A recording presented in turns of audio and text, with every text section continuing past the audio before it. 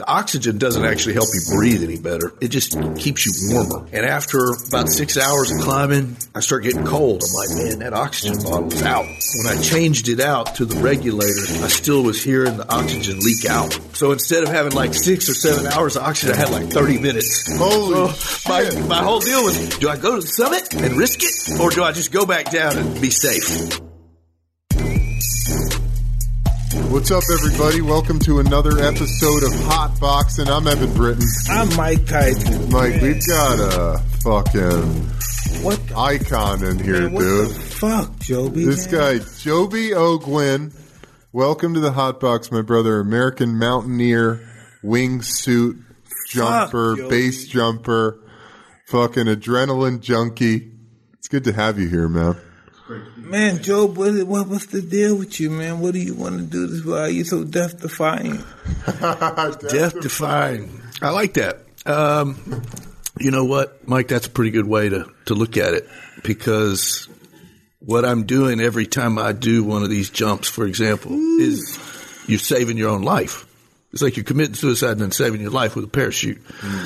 But here's the deal. I grew up in a small town, Shreveport, Louisiana, and I always wanted to do something special. And I started traveling when I was like 18 years old, and I went to Africa, and I climbed Mount Kilimanjaro. Oh, I love that. I want to do that. That was the start of everything for me. I'd never been overseas, never went anywhere. And so I met some guys there. They started talking about the 7 summits, the 7 highest mountains in the world, the one on each continent that's the tallest. And I said, how many guys you think have done that? And the guy said, I don't know, 4 or 5. I'm like, wow. in the world, 4 or 5 guys? In the history of the world. In the history of the world, 4 or 5 guys did that? I'm like, I'm doing that. And so by the time I was 26 years old, I had done all 7. I was the youngest person in the world to do it, and just a handful of guys. What are the 7 summits? So basically, the 7 summits break down as the tallest mountain in each continent. So like North America is Mount McKinley in Alaska. South America is Mount Aconcagua in Argentina. Kilimanjaro in Africa. Mount Elbrus is in Russia, is Europe's highest peak. And Mount Karsten's Pyramid is in Indonesia. So that's the kind of the Australia, Eurasia, that area. Asia is obviously Mount Everest. And then the last one that I actually did was kind of in that order was Mount Vinson in Antarctica, which was really quite the adventure, and was really a cool way to finish the 7 summits. Listen, when you're climbing the mountain, do you see any animals up there? See, I've had that question a bunch of times. Sometimes in some places, if you're in Africa, you see all kind of stuff up there, all kind of crazy birds and everything, and little mountain lion stuff. If you're in Antarctica, not so much. It's just cold and quiet. Yeah, there's just nothing up there. Everything's just frozen solid. So it kind of varies. But yeah, when I was in Russia, we saw some big mountain lions up in the Black Forest up there when we were hiking around. That was pretty cool, you know. So it just depends on where you're at. So how do you prepare? There's a lot to talk about, but I want to kind of hit it one step at a time. How do you prepare for taking on Mount Everest? What's the preparation? Well, I have to say the first time, I've done it 3 times. So the first time I was 24 years old. I was young, man. I didn't know what the hell I was doing. I had climbed a few mountains, but I just never been to Asia, never been in the Himalayas. So I just figured I would just run all the time. And then I thought, it's not doing enough for me. So my dad worked in an office building that was like 30 floors, like the tallest building in Shreveport. So I put a backpack on that, like 40 pounds of weight, and I just started running up and down the stairs.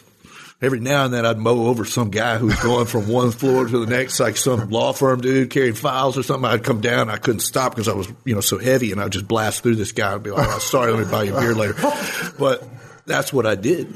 And it made, after a while, you get carved out of wood, just hammering away like that. I lifted weights and did stuff like that, but I usually stayed pretty lean, 175, 180, something like that. So your cardio is just through the roof. It's a big cardio. Like now I'm 200, so now I'll whittle it down a little bit. When I go this spring, I'll lose weight till I get shredded down to about 190, and then by the time I get to base camp, I'll have lost enough weight to be about 180.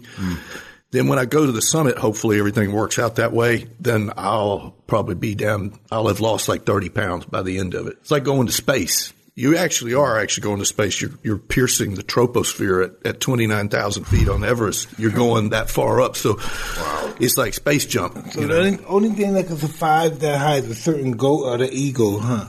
The birds. Yeah, Check this out, Mike. When I was up there the first time I went up there, I saw this. I thought, man, I got the best view in the world. I had a really beautiful day. It was a gorgeous day, like really clear. I could see all the other peaks and everything, like you would envision the view from the top of the planet would be. And then I saw this big raven, this big black raven, just fly right down on top of me and flew down the southwest face. And I thought, that bird has the best view. I want that view. And so that's why I was like, I got to figure out a way to get to the top and then jump off and fly away just like that bird did and land safe at the bottom, which I figured it out. Yeah. So so then what was that? That's the wingsuits. Basically, I found wingsuiting through a random project that I did for National Geographic. I was filming a show where I did all these different extreme sports: car racing, bullfighting, bull riding, big wall mountain climbing, extreme whitewater kayaking, big adventure races. And one of the things I did was base jumping. So I had to learn how to base jump. Usually I had like a week. I had to learn the stuff, and I'd have a coach and he'd show me, and then I'd put it together and do something big at the end. The base jumping thing took me a month. But I said, what's the biggest base jump in the world you can make? They said the north face of the Eiger in Switzerland. I'm like, then I'm going to go there. I'll do that. They're like, well, nobody's done that. You can't do that. That's like, takes years. I'm like, give me the right trainers and the resources. They gave me $3 million. I'm like, in 1 month, I'll be jumping off the Eiger. Watch this. In 1 month, I was jumping off the Eiger 3 times in one day. Ooh, boom, boom, boom. How did that feel the first little wee? Ooh, man. The ball's going your throat. Oh, yeah. All the way. You feel it right here. Yeah, all the way up. You can't believe it. Just standing there. And you're like, but I'm sure you can relate to this. When you're like that, when you're a little scared, that your training comes back to your mind, right? And then relaxation comes in. Yeah. Then you start thinking, okay, here's how I'm going to handle this. I'm going to do this. I'm going to do this. I'm going to do this. And it works out. When you're right and you train hard, it makes a difference. Preparation. Yeah, so much of life is about preparation. Would you say that preparation, because you're not a normal dude, man. What is it that when you were a kid, was there anything you did like this that you brought this focus to, this intensity? What was your childhood like that prepared you to be a guy who could absorb great amounts of information and training in a very short period of time and go out and do the expert level version of that? That's a good way to put it. I always had a knack for, if I was interested in something, if I really wanted to do it, I would focus very hard on that. And I would find a way to do it. Like when I said, I'm going to go climb Mount Everest, people say, how are you going to do that? That's really expensive. It takes all this money. I mean, how are you just going to go over there and do that? But I found a way. What I found was, though, if you break things down, like if you take Mount Everest, for example, and you break it down into steps. How do you break it down? You just start picking, like I would look at the mountain and say, man, there's no way anybody could get up there. But then you go, okay, well, maybe if I put it into sections, I could do that. Like there was a mountain that's the 6th highest mountain in the world called Joby. It's in China. And I wanted to climb it. I wanted to climb it faster than anybody else. And my friend said, how are you going to do that? I said, well, I'm going to climb it over 3 days. I'm going to go to the summit, then I'm going to come back down. I'm going to rest for 2 days. Then I'm going to take it in sections, and I'm going to do it all in one go in one day in 8 hours. I'm going to get there in 8 hours. And people usually take 3 or 4 days to get up there. But I would section it off to the point where I'd say, okay, I'm going to take 150 steps, and then I'm going to keep breathing the same way I'm breathing now. I'm not going to try to catch my breath. I'm just going to keep going. So you start sectioning things off. I got up there in 8 hours. This is the world record. Nobody ever climbed an 8,000-meter peak that fast The last record was 11 and a half hours. So it showed me that if you break things down, that was fundamentals, fast, huh? and that was fast. That was fast. That was really fast. Yeah, dude, you can't believe it. So you start breaking it down. Yeah. Hours is fast. If you think about going from 17,000 feet, which is already way the fuck up there, all the way up to 27,000 feet in 8 hours. Without having a heart attack. With no oxygen, no ropes, no Sherpa from help. No radio, no nothing. Just went up there and did it. But it shows you can do big things if you break it down and then you train just like that. You did that. You break down these fundamental things where you can put it all back together when you really have to step up and do it. Makes a big difference because it gives you the confidence to know that you can do it. Yeah.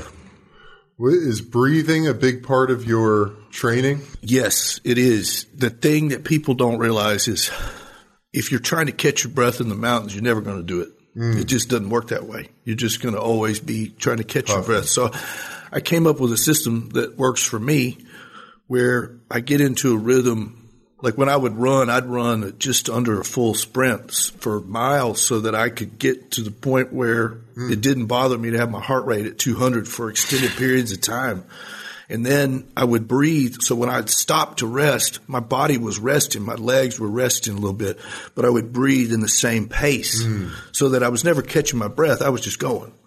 Then I'd count out another 100 steps and another 100 steps and I'd stop, another 100 steps and stop and then break it down into pieces. The whole deal is if you don't stop that much, then you go real fast. But you still have to be really fit and strong. And listen, I know there's something about breathing in the human mind and body. 'Cause if I do this, say if I do this 100 times, I would feel totally different. Mm-hmm. Yeah. You know, my whole barometer. If you do that 3 times. You know, I know exactly, but say 100. My whole barometer feels so totally different. There's something different about it. I do tons of breathing stuff. Something People probably think I'm nuts. My wife thinks I'm nuts. I'm walking around the house doing this.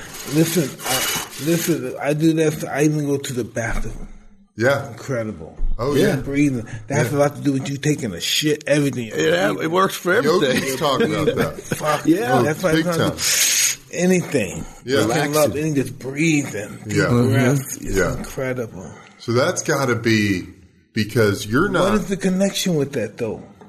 Well, breathing in through the nose activates the prefrontal cortex and all your executive functioning. Yeah. So you're in your best. You're brought into your highest self. That's something, brought into your highest to do mind. With healing, though. Because sometimes when I'm aching for weights or something, then I do that breathing and it goes up and I feel my pain go in. It just helps. It helps. Me. If you can harness that, it's like. I just don't understand how but it works, you know. I don't know how, but it works. It's the elixir of life, man. It's prana. The yogis talk about it. It's pure energy. Right. And so you're but you're not just like staying at one altitude. You're going up, oxygen levels coming down, and you're keeping your breathing in that mode. Yeah, it's a meditation. Yeah, you're just in a rhythm and a meditation. And once I could always find that rhythm, then I could just keep going. I was lucky like that. I just was able to focus in a way. I also actually think that my ability to deal with like the conditions had a lot to deal with living in Louisiana. Yeah. Like when it would get hot, people always think the mountain's always cold all the time. It's like sometimes you'd be up there and all the sun is reflecting off it. It gets hot where you're like taking everything down to a T-shirt. Yeah, right. And it's really hot. Most guys, they'd wilt down and I could keep going. Like I was used to that hot, humid weather. You know, like that was nothing to me. I don't like that. I don't like it. Louisiana, New Orleans. Brutal. No, it's brutal. It's brutal. But I was used to it, so it helped me. I thought that helped me out. You know, I wasn't tired from it. When you're in the swamps, you can't breathe. Imagine being up in that altitude. Well, then imagine. So you can't breathe. It's very difficult. But then you take into account what Joby does, and you focus on your breathing, and your breathing becomes a part of how you live. Imagine how powerful and strong your body would be. Like shaking your hand, dude, you're like made out of steel. You know what I mean? Like I still have to work out like 10 hours a day. I'm sure. But, I was like, because I was kind of curious. What is a guy's physique like who fucking hikes Mount Everest? You know, but you got to be fucking strong. You got to be powerful. Yeah, you do. You have to be ripped out and ready to do it on that level. For sure. There's a lot of guys could be really decently fit and go up there with support. But if you're up there by yourself, like me, with no ropes, no Sherpa, no oxygen, nothing. That was the first time you did it? You did it with nothing. I did it with nothing. I was up there all by myself. With just you see these guys up there now, there's like 100 guys up there. It's like, man, when I was there, I was the only man on the mountain. Dude, it was awesome. Crazy, it was great. I broke the trail. Usually you would have ropes. Like now you'd have multiple ropes going to the summit, from the base to the summit. Whereas when I did it in 99 for the first time, I'm like this little skinny. Who was the first man in history to ever summit Everest? A guy named Edmund Hillary. He's from New Zealand. He was from New Zealand, and he took one of the Sherpas with him. So the two of them got to the summit. What year was it? 1954. Wow. Yeah, that's the first time anybody ever That was the first time. Well, some dudes in the 20s tried, and they died. They're still up there. Exactly. They're still up there. Guys hanging from some. Oh, yeah. Yeah. Whole skeleton. You can see the stuff couldn't handle the weather and stuff. Wait a minute. They were all ill-equipped and stuff. Oh, they were wearing like leather boots and stuff. Hobnail boots. Yeah. They had no chance. All right, let's take a quick break from the show. Hope you're enjoying the episode. If you're sitting around the house looking for ways to stay fit like me, like Mike, who works out every single day, we just found a cool, different way to get the best cardio workout ever, man, for a fraction of the cost. It's called Cross Rope.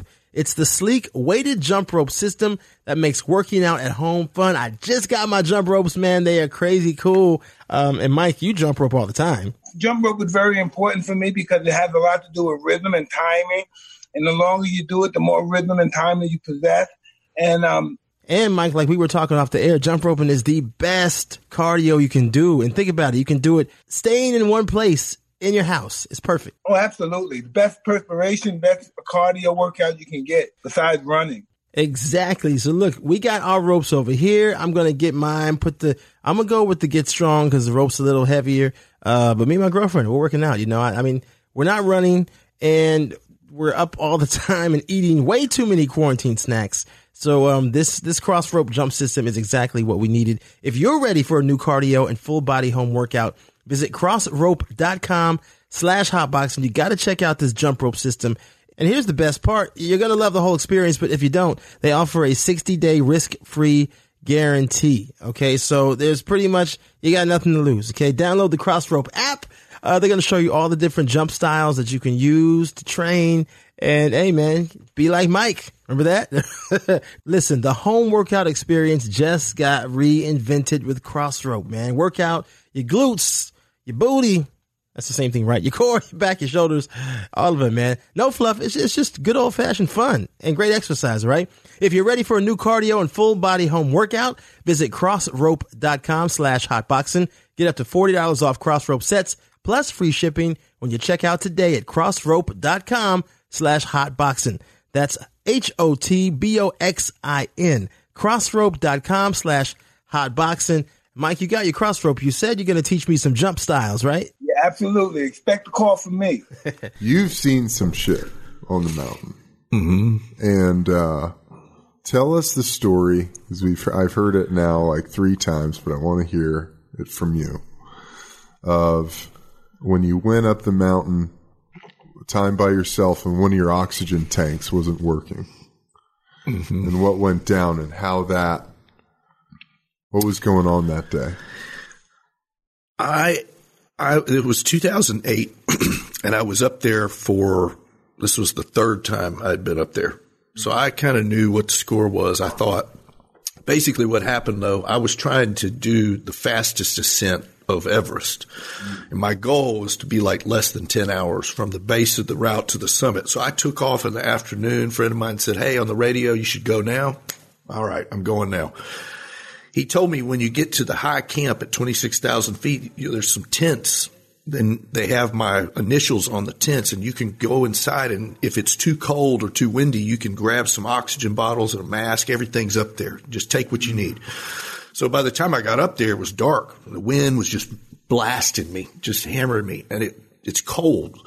The oxygen doesn't actually help you breathe any better. It's not like a scuba tank going underwater. It just keeps you warmer. Like it just kind of gives you more to not feel so cold, makes your head clear a little bit. So I grabbed some bottles. I grabbed 2, hooked one up, put it on, put the mask on, started going up, put the extra one in there. And after about 6 hours of climbing, I'm up there all by myself and I start getting cold. I'm like, man, that oxygen bottle is out. So I changed it out. When I changed it out to the regulator, I still was hearing the oxygen leak out. So I knew that the bottle didn't fit the regulator. So that was my mistake was at the tent. I didn't check that both of them fit. So instead of having like 6 or 7 hours of oxygen, I had like 30 minutes. Holy shit. My whole deal was, do I go to the summit and risk it? Or do I just go back down and be safe? Well, I went to the summit, of course. And as I'm taking the last few steps to the top, I start getting cold again. I'm like, damn it. I'm out of oxygen at the tallest point on the planet. So I just started kind of running down, like just making my way down. And I ran into a few dead bodies that I had conversations with because I was hallucinating and everything. But eventually I dragged myself to that high camp and got some more oxygen, put it on, got all the way down. But I did get to the summit in 9.5 hours. Still a world record. You have to have tough psychological fortitude. Yeah. It was just like, keep moving. Just keep moving. Just keep moving. Just keep moving. I sat down to a body that was sitting next to me and I started chatting him up. And after a while, I'm like, man, this guy's dead. He's been dead for a long time. Yeah, he was just like a frozen dude with these blue gloves. And I was just sitting there. And I'm like, man, if I don't get out of here, I'm going to be this guy. Yeah. Yeah. That's crazy to think about it. That's like unbelievable. It all has to do with your willingness to die. Yeah. What are you willing to risk? Yeah. Yeah. I was willing to risk a lot all the time for a long time. Still? Like I was boxing, I was that way. I was willing to risk a lot. Yeah. Yeah. Kind of risk it all to get to the biggest show, to do the biggest thing. You make what you're doing a strange, no matter what it is, you make it kind of noble. Mm-hmm. A noble cause. Mm. Yeah. Yeah. I agree with that very much. Yeah, you make it a noble cause. Joby, while your mind could take it place somebody else, man, can't even conceive of it. Mm-hmm. And say, what is the importance of this shit? What's wrong with this motherfucker? He wants to climb it. Not only is he climbing, it's too easy that he's climbing. He wants to do it as fast. He wants to do it as fast. Now he wants to leap and jump and fly around. He wants to hang out with the fucking birds. Yeah. And then he wants to hang out with the angels. Either way, he's flying. How do you answer that, Joby? I think he just did it about as perfect as it can be. That's right. That's what I wanted, and I'm getting it. I'm living my dream in a huge way. If you said when I was a little kid, one of these days there's going to be a suit that allows you to fly. If you work really hard, you can master it and do those things. It's funny that you said that because I've watched, and I'm just not that kind of guy, but since hanging around here over the years I've been hanging around here, I would be in this room. This room is decorated so different now, but it would be, seats in here, couches, and I was sitting here, me and Miles, and we would just watch shit, and we would watch the suit people. Yeah. And this is what I want to talk to you about. That normally, it was this young lady that was acquainted with a gentleman and he died. Mm-hmm. But she kept going, and once she dated, she couldn't date another guy that's a normal Joe. She had to only date guys that do this, and she dated quite a couple of guys that died doing that. But she can't date a normal guy like us. After dating a guy like that, after dating a guy like that, she can't date a normal motherfucker. No, I'm serious. I'm serious. Yeah, he's right. This is not a joke. I'm not being funny. I mean, this is true. I'm not laughing because it's funny. And the guy that she dated, her ex-boyfriend, knows the guy that she's dating now. If he was alive, she can only be with guys that do that stuff. It's a small world, too. It's super small. Yeah, super small. Defying death. You know what I mean? The death-defying what? What do you want to call them? Ooh, they have to have the name. Ooh, death-defying. You call yourself something, Joby? Stuntman most of the time. Figure that tries to kind of cover all the bases. But it's different. Most stuntmen, right? Most stuntmen practice what they do over and over again. You don't practice what you do. Oh, it's only one go. There's only one go. Yeah, there's only one go. No practice in this shit. No, there's no practicing. You know, it's like just you either do it or you don't do it. Over and over again. Yeah. So, with the wingsuits, that's the awesomest thing they ever did. It's incredible. It's absolutely incredible. Listen, so eventually they're gonna make a suit where somebody's gonna be able to fly like Superman. You watch. Oh yeah. Where guys can take off and everything. See, a wingsuit, you're only controlled when you're in the air. But imagine when you get on the ground, you're gonna be able to jump off and do it again from the ground. You just jump up and just go start flying without going over a cliff. I'm sure. Imagine they'll that. get there. They will get there. Imagine that it's being like this. You go, yeah. No, I'm serious. I know, Mike. Don't got no outfit or no big old. Around. That thing, the jump. It's a trick. That's state of the art. But when that stuff comes, that stuff is going to be so in the way. All that stuff. The state of the art stuff, just jumping up and taking off and being Brazil and shit in a couple of hours, a couple of days. Or something. It'd be like Iron Man or something like that. Exactly. Yeah. So, how do you prep for that? How do you get into that? So you started base jumping. You did Eiger 3 times one day. I did that for the show, which gave me access to... Now, the base jumping, though, was just you jumping off the platform, right? Parachute. Right. So when I first did it off the Eiger, I had a little jumpsuit on, but it wasn't a wingsuit of any kind. The wingsuit, they don't have no parachute. No, they have one at the very end. Yeah. You have to use it. Yeah, you still have to use that to land. I know a few guys who've landed wingsuits without using the parachute, but they're not feeling too good about it right now. But the main thing is still here. Actually, a couple of them are. Okay. Yep, surprisingly so. They just caught a tree or this and that. God bless them. It's crazy, but stuff happens like that. Weird stuff. The first time when I went on that trip to the Switzerland, that was when I saw my first wingsuit. There was a guy who was the location manager, who's a really, really good friend of mine now. He was a legend, Andy West. He's like one of the first guys ever to make a base jump ever. Like up in Yosemite, they were jumping with skydiving rigs and all this stuff. He had a suit. I thought, okay, my first thing was I could make money from that. Like nobody's doing that. So I take that back to Los Angeles and start showing guys this stuff. They're going to be like, there's something to this. So I thought, well, I got to do it. Now I got to get good at it. So I bought some suits. They were from France or something. I had them shipped in. They were like $3,000 each or something. But I had the sponsorship for the mountain climbing from Oakley and a couple other companies. So I had enough money to buy equipment and rent helicopters. So that's what I did for the next 3 years. All I did was jump out of helicopters every day in Switzerland with like 2 other guys filming me to figure out how do you film it. Then I figured that out. Jesus. And that was the technical part. Like, if you're good at one technical thing, you can make money from it. You can make a career out of it. That's what I did. I wanted to be the best wingsuit pilot in the world, and I wanted to dominate the sport, and I wanted to make more money than anybody else had made from it. I wanted to get all the big shows and the Hollywood stuff. I was like, I had a plan. For me, it was a business plan. It was a serious plan, which I thought if I look at it like that, then maybe it'll keep me alive because this is kind of a crazy man sport. But I wasn't really a crazy man. I just thought I wanted to live the ultimate dream based on flight. That's fucking crazy, dude. You're automatically like the coolest guy in the room when you do that. Once I had it mastered and I started pumping out videos on YouTube and stuff, people are like, holy shit, what the fuck is these guys doing? What the fuck is this? What the Yeah, they showed you that trailer. Chilling like, woo-hoo. And some of them are crazy because some of them are these little passageways. And they go right between through those like valleys. Yeah. Oh my God. Yeah. And they're fast as hell going. Yeah, you're going like 160 miles an hour. Jesus, dude. Once you hit those rocks, you're dead. That's it. You're vaporized. You're nothing. You're nothing. No. It's not a very forgiving sport. That's for sure. But listen, I've seen people hit some bad stuff and survive too. You can't believe a human being survived some of the hits. Yeah.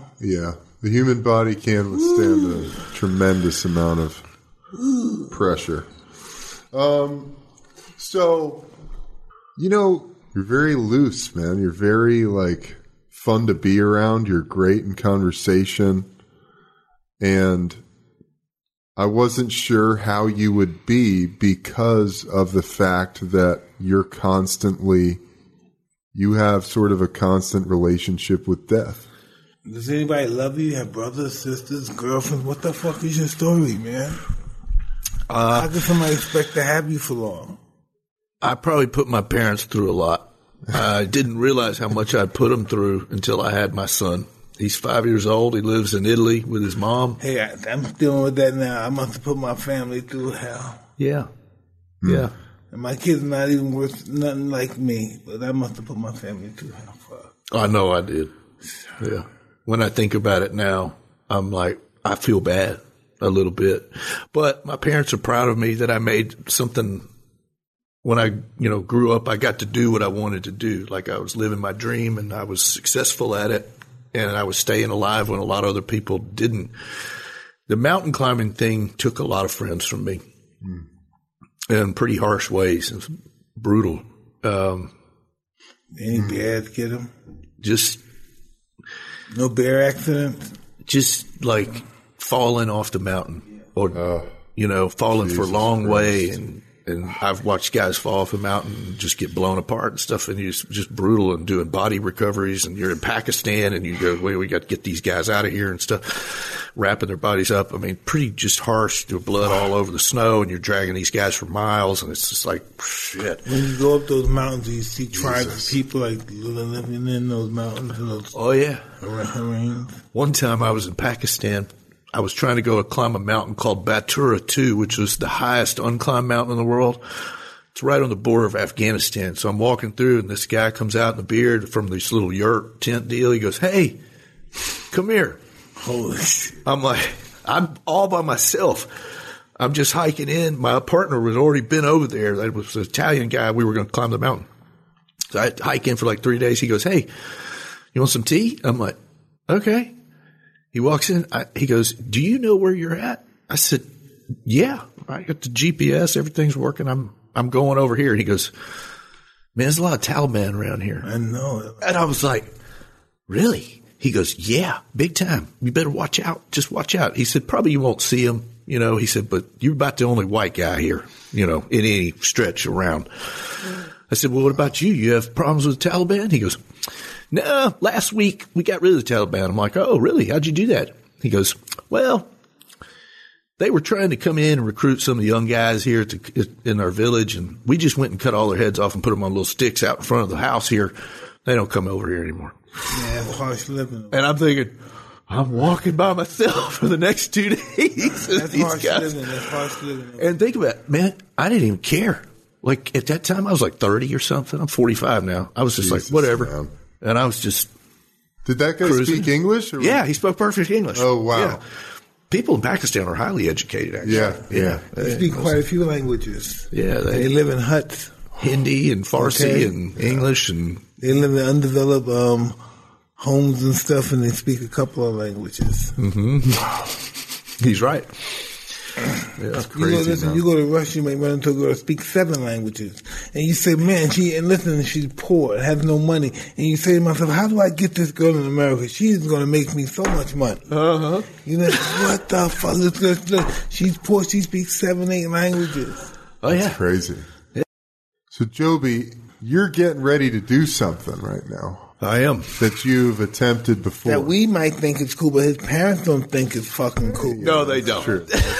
They don't think it's cool at all. No, I'm actually getting a second chance to do something that I thought was pretty much done.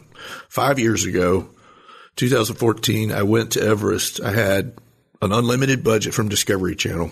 We spent more than most TV shows. We spent over $15 million basically to make this show, and it would have gone to far over 20 once we turned it on. But the idea was we were going to do a live show from the summit where I would jump off the summit with a wingsuit and fly down and land at base camp. They had good luck with Nick Walinda doing the high wire deal over the Grand Canyon. And so my show was the next show, and they poured tons of resources into it, and I was the big star, and that was great. I had actually just pitched them a documentary. They turned it into the more live bigger stream, theater, yeah. But that was fine. Whatever they wanted to do. I worked for them at the time. I was trying to do the best job I could for the company and the people I worked for. And they were allowing me to live my dream, and I appreciated that. So I wanted them to understand that I would work really hard to make it happen. So I did. I did everything I could. We got to base camp. Had NBC was there doing all the live transmission. Everything turned on. It all worked. It was bouncing off a Chinese satellite going to New York, and it was beamed out to 222 countries, the entire planet, basically. Biggest live show ever, basically. And it was all me. It was a pretty amazing place to find yourself where you're the star of this is the biggest thing that's ever happened lately on TV and everything. And I was that guy. And it was a lot of pressure, but I took it well, and I just took it as a job. I'm just going to do the best job I can. So maybe I can get some more jobs with these guys, have another show, work with people I worked with were very, very good to work with, top level professional people. And I enjoyed that high level work, working with people like that. So it was like the biggest opportunity in my life. And I knew that financially it would be huge. I had a lot of opportunities that would come out of that, and it had already come out of it. And the Discovery Channel deal was, great. I got to buy a house in Laguna Beach. It wasn't all bad. Yeah, pretty awesome. But basically I was sitting there in base camp, and big avalanche came down and killed all of my Sherpa team, killed my team, and that was it. I heard of that. And you were about to go on that journey with them, huh? Basically, a producer saved my life. He just said, "Hey, are you taking the equipment up that you're going to use to jump? Because we haven't filmed you explaining that out and laying it out." I said, "Yeah, I'm taking it up there." He said, "Well, maybe if you stay one more day." That saved my life. Do you think you owe this to them? Yes. Good question. I do. Yeah. I owe it to them. I do owe it to them. I can't help it. I feel that way. I live with that every day. I sent those guys to do a job, and they died, and that's on me. It is. I'm all right about it. But if I could do this, then it would be something special. And I think people would appreciate it, the story.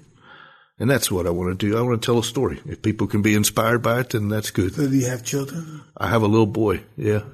Great Solomon name. Alexander Ogwyn. Great name. There's a lot to live up to, but I think he will. And he's a sweet, sweet boy and a strong person. So you're heading out there. Yeah. Heading back out. Yeah. I'll be there in April, and hopefully sometime in the middle of May, we'll get up to the summit and make the jump.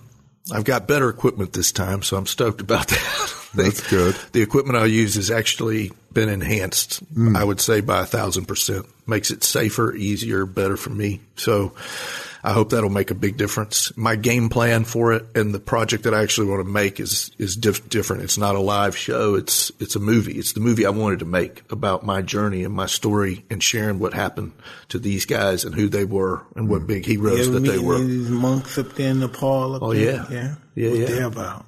We get blessings when we go over there. We stop in. Yeah. We stop in and we get the Wow. blessings from the monks. In the Tangbache Monastery, and there's another monastery closer and higher up, more near to Everest. We stop there and we get a blessing in the morning times when they do it. And That's it's awesome. Great. Yeah. Yeah. It's special times. Special times up there in those high mountains like that. There's no place in the world like the Himalayas. Wow, dude. Well, once you do this, man, you come back on the podcast. You talk to I'd us love about to. it. Yeah. You tell us how it went. I'll break it down for you for sure. Yeah. It's amazing, brother. Well, good luck to you in that. I mean, I don't know what else to say, but you're a fucking inspiration. I really want to. I've had a dream since I was a kid to do Kilimanjaro and Everest. Oh, well, why don't you guys just come with me? We'll do a podcast live from the summit. From the summit? That would not be that hard to do. Dude, You and I would have to get on the treadmill a little bit. Yeah, people get some. It's their life. You know, my life. This is worth my life. They look at this and this is worth my life. All right, let's take a break from hot boxing real quick to talk about our exclusive partner, Bet Online, which of course, sports is like breaking right now, right, Mike? What's your favorite sport outside of boxing? MMA. Well, you can bet on MMA, you can bet on poker, you can bet on everything you want with betonline.ag. All of the action with betonline.ag, open 24 hours a day, all online. Are you a betting man, Mike? With life, I am. Our exclusive partner, Bet Online, doesn't worry if you're missing the NFL because they have live Madden NFL, 20 simulations a day you can wager on, plus so much more. Visit our good friends and exclusive partner at Podcast One, Bet Online, to take advantage of the best bonuses in the business. Sign up for a free account and make sure to use that promo code Podcast One for your sign-up bonus. Don't forget to use that promo code Podcast1, and we're going to have some fun. Ain't God? Wow, man. Well, thank you for being here. You ever think, what is our life? Yeah. Oh, we sounded good. What is our life? No, let's keep going. What is our life? It's the one thing you have that's the most valuable thing. So when you bet it on something, that's it. That's all you got. Right? How do we live our life? I mean, how do you and I live it a little different than most people. We see it different. How do we protect ourselves from the fear of dying? Yeah, because we haven't had that fear much in our life. I lost 16 friends in 6 weeks one time from wingsuit stuff. In 6 weeks, good friends, people I knew well and loved, and I was flying, still doing it. And then after a while, I'm like, maybe, The odds, they catch up. Life is, life prepares, like we were discussing, life prepares us for death, It just prepares us. Life is smarter and nature is smarter than we can ever anticipate. We react off nature without us even knowing we're reacting. Mm-hmm. This isn't, without me doing this. Why am I doing this? Well, for a reason I did this, but I had them to do this. Yeah. I don't even know why. Why am I moving? Why I'm talking, Mm-hmm. This is nature. It prepares us for everything, but we think that we're running the show. Oh, yeah. Yeah, you think you're in control until you're not. I'm still in my mind. Right? I know this is second. I make that. Stupid motherfucker. Our ego is just what is amazing. Yeah. Joby, are you in a constant state of just letting go of any thoughts of the future? I mean, do you just have to stay in the moment and trust the training and... Yeah, I'm just trying to be here now. Yeah. Yeah. That's the goal. That works pretty good for me. Yeah. I mean, I read that book by Ram Dass many years ago. Many people had. It's wonderful. And I really thought that was a smart way to look at things, especially for somebody like me. To me. Well, just the idea, the guy wrote a book, and his whole idea, it was a real simple book. Mm-hmm. But a friend of mine gave it to me. You should kind of sit down and read it all at one time. So you can, about 10, 15 minutes, you kind of make your way through it. But the whole idea summed up is be here now. Like, don't think about what happened yesterday or in the past, or think about too much about what's in the future. But if you're really here in the moment, then you are living the best possible life because you're here. You're absorbing everything. You're getting it all. Yeah. Instead of letting your mind and your heart and your soul drift over here thinking about all this other stuff. It keeps you focused on things you should and can do. Yeah. But it also makes it where your life really is as full as it possibly can be. I struggle with that. I think a lot about the past. It's hard for me. Our path is just what? Dead generations living on the brain of the living. You know what I mean? Mm-hmm. Just think about it. We gotta revenge ourselves for this. We gotta revenge our race for this. We gotta revenge ourselves for this and this and we continue fighting battles in the past. Yeah. And we can never go forward in the future. We always fight those generations of negative insults that we received and stuff. Yeah. Yeah. I mean, black people got their call. Latino people got their call. Gay people got their call. The LTB people, they got their, everybody has their call because why? Because we're not one yet. We are one, but we're not conscious one. We're still trying to separate ourselves. We're still trying to find things to separate ourselves, and we keep coming back to we're still one. We're still the same, and that frustrates us. And we dig and we dig and we dig and we get frustrated because we can't find nothing to separate us. And we don't want to be a part of this. We don't want to be a part of that. But the reality is we're all of this. This is who we are. And we don't want to look and face who we are. Yep. They don't want to say, I'm a great man, but my daughter's gay or my son is, why is this? Why is this? Because that's what you are. We are what our children are. What we hide in conceived from people comes out in our children. And they're that way naturally. Because we live a life trying to hide who we are, have our secrets, instead of trying to live open. There's a reason we don't have eyes on the back of our head. You know, we're not meant to look behind us. No way. It's hard sometimes. We have to have faith. That's why we need faith. Exactly. We don't have that, because we have to have more trust and faith. Yeah. That our brother man is not going to betray us, or our sister's not going to betray us. Yep. Trust the process. That's it, man. You can see now how at this century people are becoming better people now. We still got some time for some guys that's still around. They didn't mend into society well, but people are becoming better now. They're becoming smarter, you know? Yeah. They're questioning Christmas. They're questioning the holidays, everybody. Yeah, You know they what question I mean? more They're stuff. questioning God. Why is he a Definitely. man? You know, we're questioning everything now. Yeah. Things that we look at, how dare you question this? But they got to go on their own journey and path and find out. Yeah, that's the interesting part, that, you know, everyone has to find it in their own time. The waking up.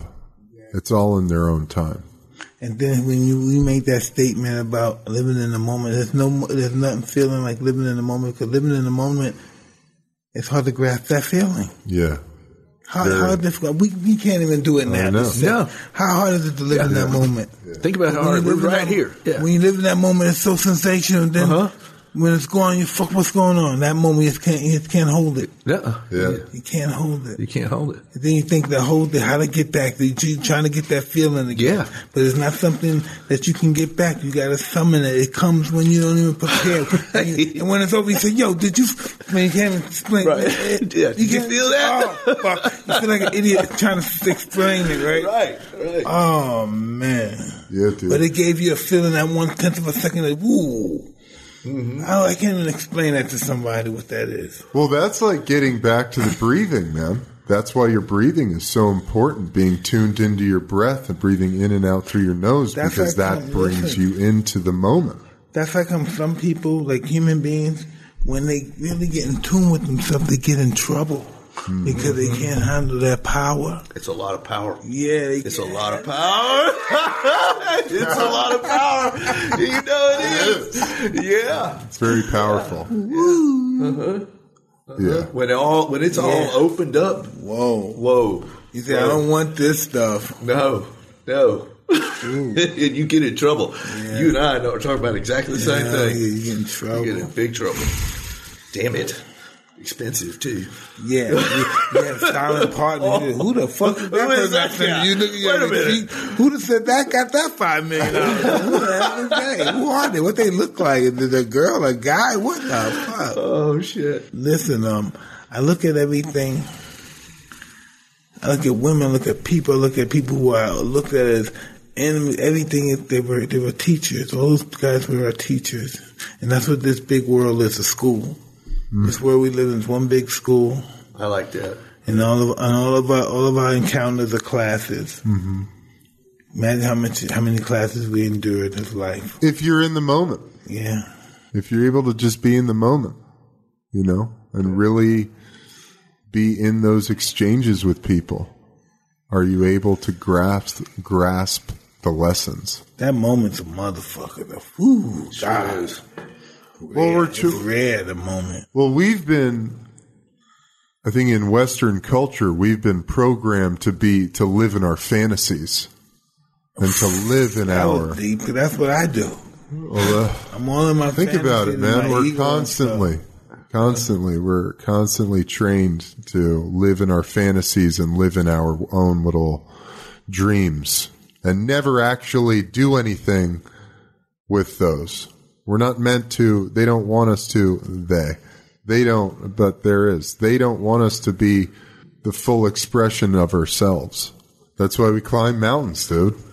What happens when, listen, I always think when I die and that's when I begin to live. I wake up and I'm around everybody and they saw me do everything I did in private. Like if I died, I wake up and I'm around all these people and I don't know if I know their names, but they saw me do everything that I hid when I was in private. Jerking off, fuck somebody I shouldn't have fucked, did something I shouldn't have did, been with somebody I shouldn't have been with. It's doing all this stuff and I'm hiding and think no one knows to this moment. And I wake up after dying and all these people saw me do everything I thought I hid from everyone. How would that feel? I would be embarrassed. I would be ashamed. I would say sorry in my life. I would say, listen, how can I make it? Kind of liberated, though, a little bit. Yeah. It's like, well, everybody knows, so there you go. You know what? That's what happened when I took the toad. Yeah. That's why I felt liberated. I had that humiliating feeling, then it liberated. Yeah. Well, Mike, the only one that really matters is you, because you know it all. You've seen it all. You've been in there the whole time. You know everything that happened. So then, what does someone else's opinion of that even matter? No, because their opinion, believe it or not, is my opinion of myself. Everybody else's opinion is the opinion that you conjured up already. You had that opinion about that stuff before that even came out their mouth. And that's why that happened, because you have to face those opinions. You have to face your self-hate, your self-doubt, your self-alignment. Your self-illusion. Yeah. Imagine after all this stuff, who we think we are, who we believe we are, and then the older we get, the sicker we get, God is saying, come on, tell me who you are. Keep telling me who you are. Mm-hmm. And then you say to yourself, even if we get at this stage of our life, we start to become more spiritual and think to God, then you say to yourself, all the stuff I got, and you say, wow, I'm still not doing enough for God. I'm not praying enough. I'm not serving enough. You always, that happens, because you've seen people before. You've seen your family members. You've seen them get old. You saw them strong at one time. You saw them living their life. You saw them get old. You saw them get weak. You saw them get feeble. You saw them die. And now my process is going, now how am I going to do this with dignity? Am I going to be a dickhead about this? How am I going to handle this? About dying? Yeah. Or aging? Both. Dying. Dying. Some people do it with dignity. Some people do it with harshness and say, fuck this, and get a M16 and start taking out other people too, because living is very complicated. It's even more complicated than dying. Dying is easy. Living is fucking horrendous. Mm-hmm. Yeah. In the suffering sometimes. Yeah, but we keep living because we think we're going to get the message. Even since the biblical times, we still listen for the message.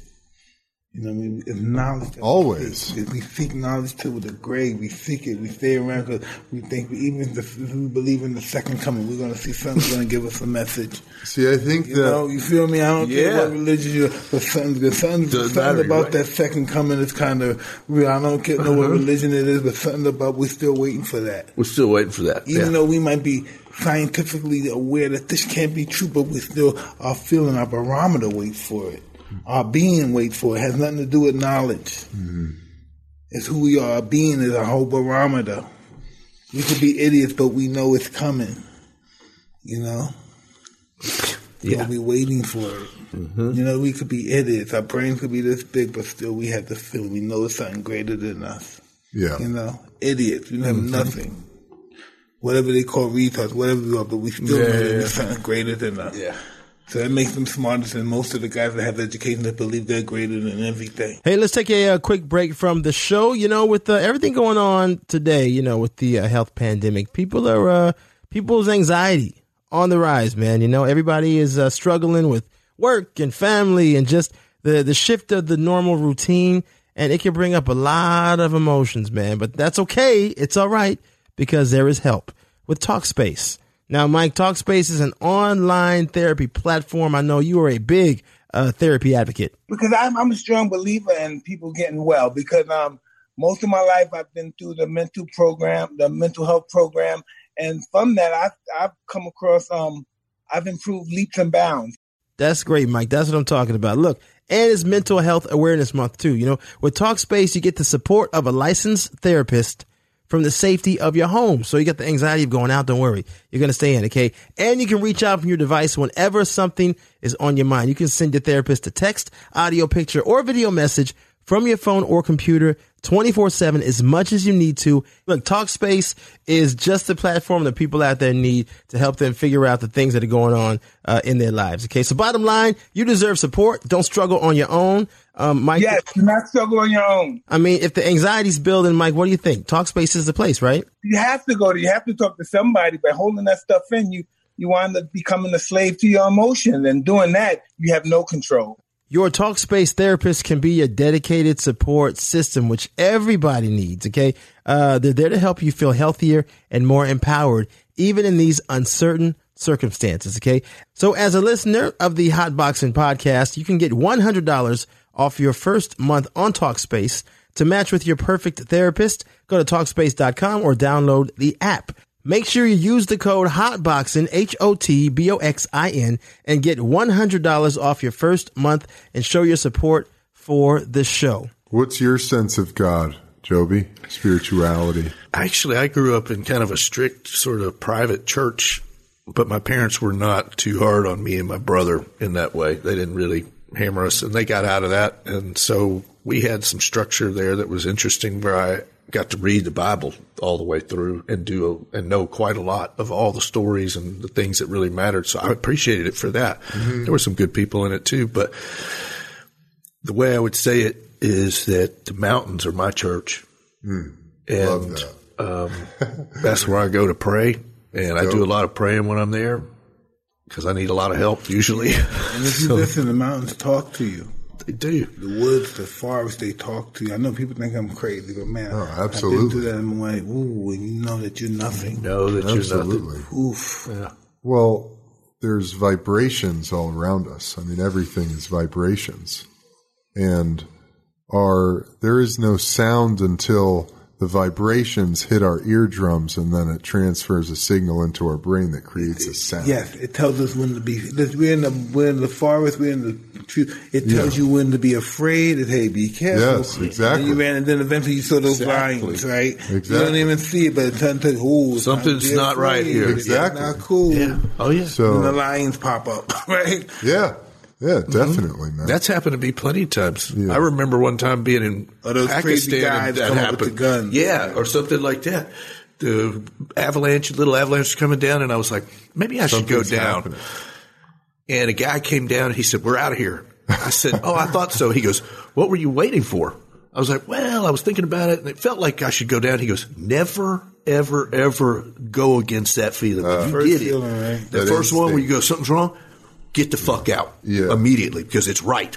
That you're feeling that for a reason. It made me think about it. Still go with your first feeling. The first feeling, whatever is the first one, is probably right. Definitely. I took that advice. It's your instincts. It's an instinct. That advice is so much older than you. It's probably older than God, the prophet. It's the original advice. Yeah, exactly, dude. It's the original advice. Get the fuck out of here. Get out of here. We got to go right now. You feel that way for a reason, yeah. Oh, dude, I love that. Well, that's also, the way our lives are set up now. People just are so out of touch with those senses. Yeah, well, people live in the cities and stuff like that, so you get used to that kind of lifestyle.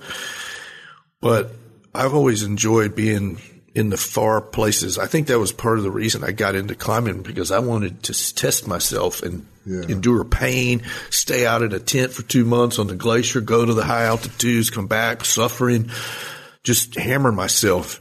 And then you find out what you really are. Go on a mountain by yourself, completely alone, stuff like that. I climbed the north face of Everest in one day all by myself. I was the only person on the mountain. I went in before anybody was there and just did it.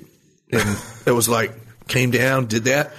That was the greatest experience of my life because I knew who I was after that. Did you know what you were up against? Yeah.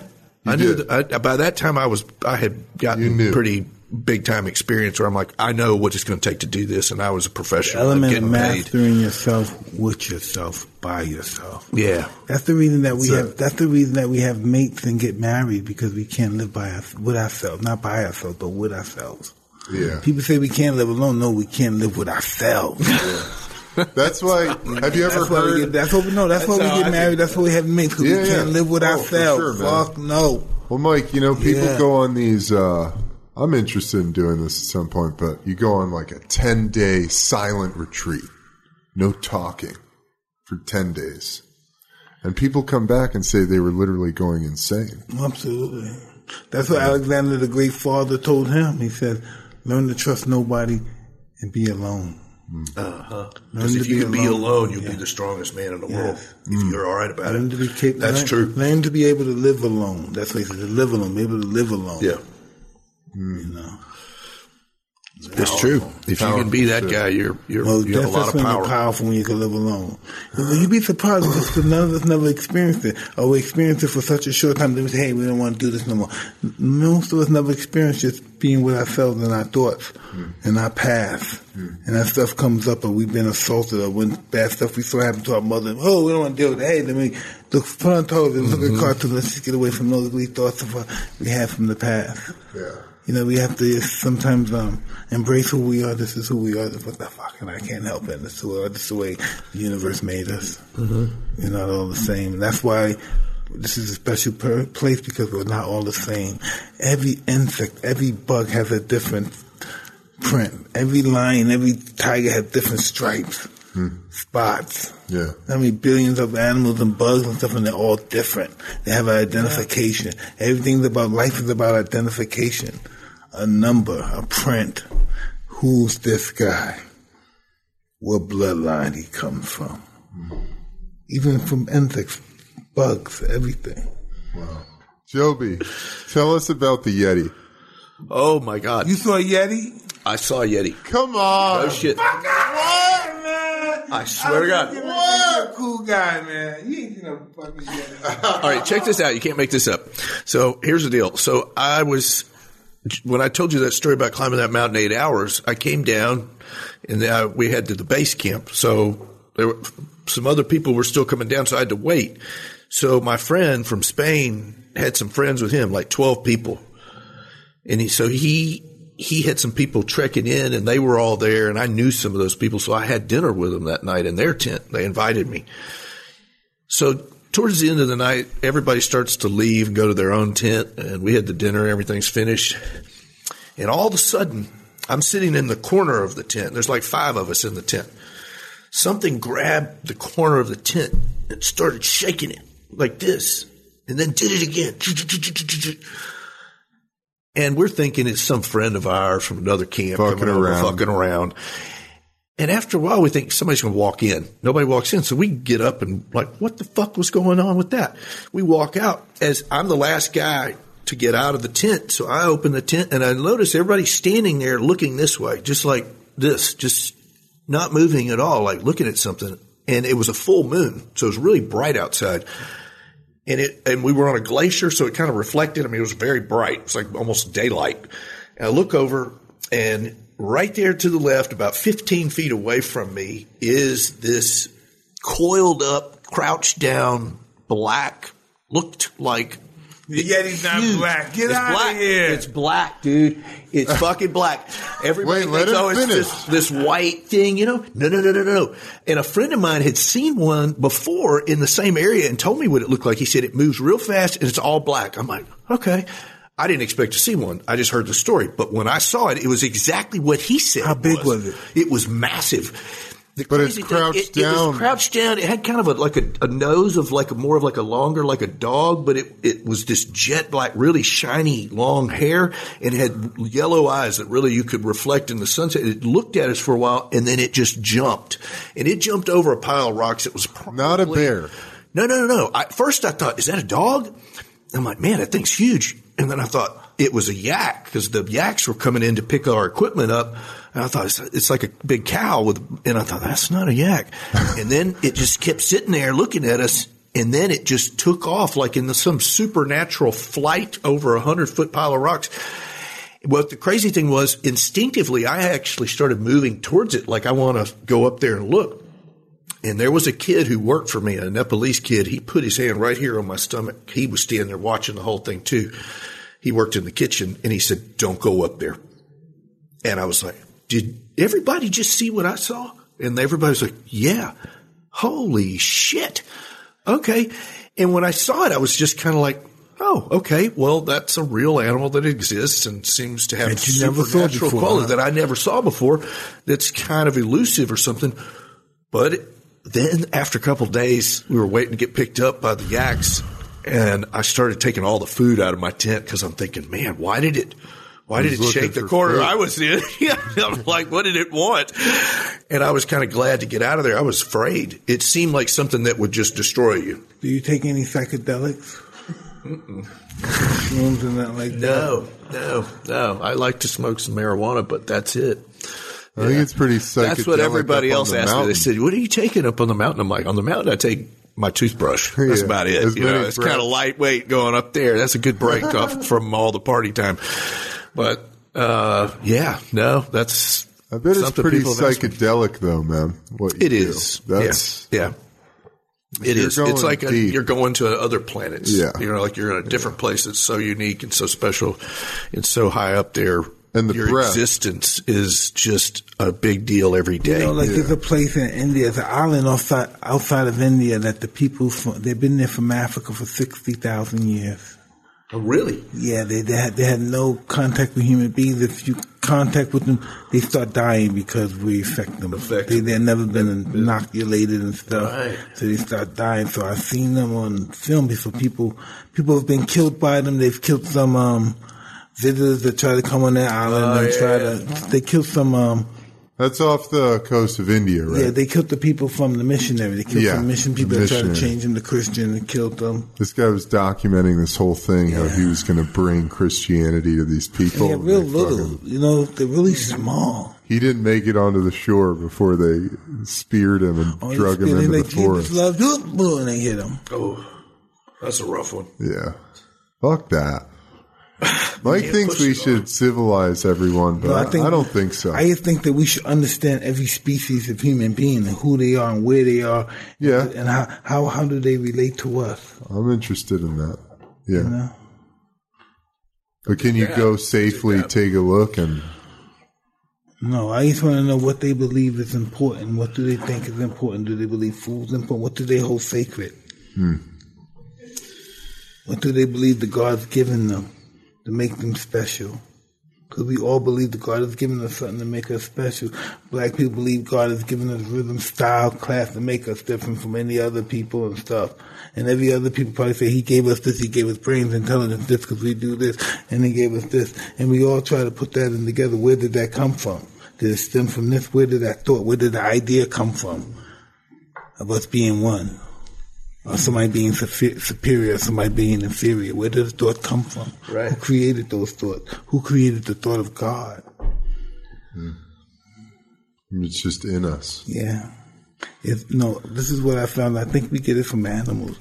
That we're born to worship. I think that's what happened. I think even the handicapped people were born since the beginning of time, like idiots, not the form people, they even worshiped. I agree with that. That's what I mean? So you get a guy from Harvard that starts going into science and say there's no God, but then you have an idiot, a guy, the first person that was born 4 or 5 million years ago, he worshipped something. And you're going to tell me this guy's an educated guy, now he knows more than this person that's born 5 million years before him? Now, you would say he is more advanced, but you think this guy knows more than the guy that's born 5 million years before him? Maybe not. Can you believe what that guy seen 5 million years before him? This guy could never dream of seeing, could never see in papers or books. Yeah, right. Because they have never seen it to write it down. Yeah. Well, Mike, you said it, I don't know what we were doing. Maybe we were just in here recording an ad, but then we started talking afterwards, and you said, it's natural.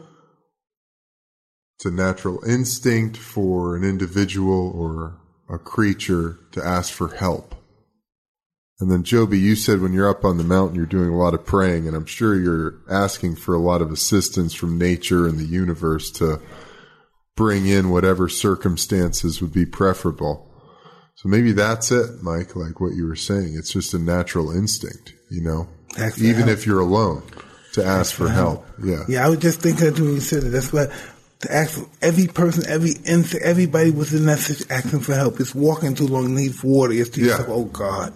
Or we call whoever created that word, God. That's what the person said, oh this, oh God, oh this. Yeah. Help me, please. Yeah. I don't care. I've said that all my life. Yeah. I said that when I was in the stages of not believing. I said that. That's how come we know we have God. I don't care, all the non-believers, all the atheists, when it's the last moment of our life. We say, oh God, please help us. or whatever we call God. Oh, God, please help us. Or whatever we know that's bigger than us, we say, please help us. Even we don't believe, please help us. The moon, the sky, the birds, help us. Mm-hmm. Joby, it's a real pleasure having you here, man. Big time. Thank you, man. Big time. Really appreciate you. Good luck. God bless you. You're the man. You're a fucking inspiration. Seriously. Well, it's been a pleasure to be here. I got to meet somebody I was, your hero of mine for sure. So You're really awesome. you've You're come a hero, back, man. brother, You've come back from stuff. I'm kind of coming back now too. That's why I figured I would get some. It would be nice to meet you today and visit about these things. I figured you'd give me some advice. Hey, listen to what from my experience, I found out that God, it tests you. It tests you and see how much of this you can take before you say, let's just be finished with this. Mm-hmm. You know what I mean? It wants to show you something. It wants to see how much you can take, how much you can handle of life. You say you love life, you want to live life. I'm going to show you life. Life is beautiful, but you have to accept the good and the bad as being beautiful. You can't accept the good. Oh, this is beautiful. Then we lose some of our life sucks. Life is beautiful because life gives us the ability to just know them on our journey in life. We met them. We loved them. We cared about them. They cared about us. That's the purpose of life. Just to enjoy what we had, what we journeyed through it. I needed it. We all do. Because sometimes we don't understand, like, what is this thing? What is my purpose? Why am I here? Why do I have to go through this pain? Why do I have to go through this fear all the time? Why can't it just be peaceful all the time? Then it wouldn't be life. Yeah. It wouldn't be life. We have to take life at its term, life on life terms, not life on our terms. We have to live life on life terms. Joby, thank you again. Thank you, brother. Yeah, brother. I enjoyed Absolutely. it. We'll have come to hang back. out more. You're going to come back. It'll be good. It'll be good. Mike, amazing episode, man. Yeah. You know what? One of my favorites. I keep thinking, every time I think I make a mistake, but I keep thinking it's all about love. Love is the essence of life. I keep believing that. But I'm battling it with it. Come on. You can't believe it. You can't be that. Yeah, come on. Fuck it. Is it that simple? Yeah. Is it that simple? I think so, yeah. That we're fighting for something that's just so right there. You could do it, but you just don't want to let go. Yeah. It's like, no, my shit. You're afraid to be happy. You're afraid to, to enjoy it. Listen, when you really find real love and stuff, my first experience with real love, the first, I've never experienced, I ran the other way. Yeah. There's no way that you're going to accept it full-heartedly. It's scary shit. The thing that somebody really loves you regardless of all your flaws and everything, and you feel like you're a disgusting piece of shit. And somebody says, I love you, though. You might want to kill that person. How could you? I hate me. How do you love me? Love is scary because it's so beautiful. On that note. How do we watch this show? Who do you talk to? Yeah, we're going to... Well, you got a lot of great YouTube videos. Yeah. We'll check those out. I got what is the day that you're going to do this? Tell people the day that you're going to do this stuff. Should be around the middle of May. So somewhere between probably like the 12th and the 25th in that few days. Is there anywhere people can follow you and follow? There'll be a Instagram? website. I'm on Instagram. Media? Yeah, I'm all over Facebook and Instagram, so people can follow me from there. My Joby Ogwyn. Yep, Joby Ogwyn. He's just such a humble man. He's so lovable and stuff, doing the stuff that's the fun. I would be so scared my ego would get involved. I would make it like, this is nothing. This is my ego. I'm scared because I'm so afraid. Yeah, you know dude. What I mean? Yeah, I know. He's amazing, this guy. I love him. Thanks, man. Thank you. Well, hey, everybody. Thank you so much for listening to this really special episode. This is a beautiful episode. Absolutely beautiful. Thank you, brother. Thank you. Mike, thank you. Thank you for the platform. Thank you for the opportunity. Hey, everybody, check out our website, hotboxandpodcast.com. You can find all our episodes there, as well as listen on Podcast One. Until next time, I'm Evan Britton. I'm Mike Tyson. I always see guys like Joby. They're always great guys. They're just so humble and stuff. Yeah. They do just incredible things. Awesome. And know what greatness is? The definition of greatness is doing the most difficult thing to ease with the, difficult thing in the world with the simplest of ease. And that's what you do. You're breaking record running up mountains. Take people days. He's doing it in hours. I know. Can you imagine? It takes me a couple of days to go here, but I'm gonna do it in a few hours. Yeah. Fuck it. If I would do this in a few hours, you fat fuck. I would. It's young guys are late. You gonna do it in 2 days? Yeah. Come on, man. What are you doing? Taking a nap? Yeah, They're man. lazy. Yeah. Yeah, exactly. You need what's that diet? You need what's the diet thing again? You need. Oh, Don't eat Debbie Donuts, man. Just something. Yeah. God, how do you do it in 8 hours? God. unbelievable. I was really fit back in those days. Fuck, dude. You're still fit, bro. Fit enough, I hope. All right, y'all. Until next time, we're out of here. Out of here, guys.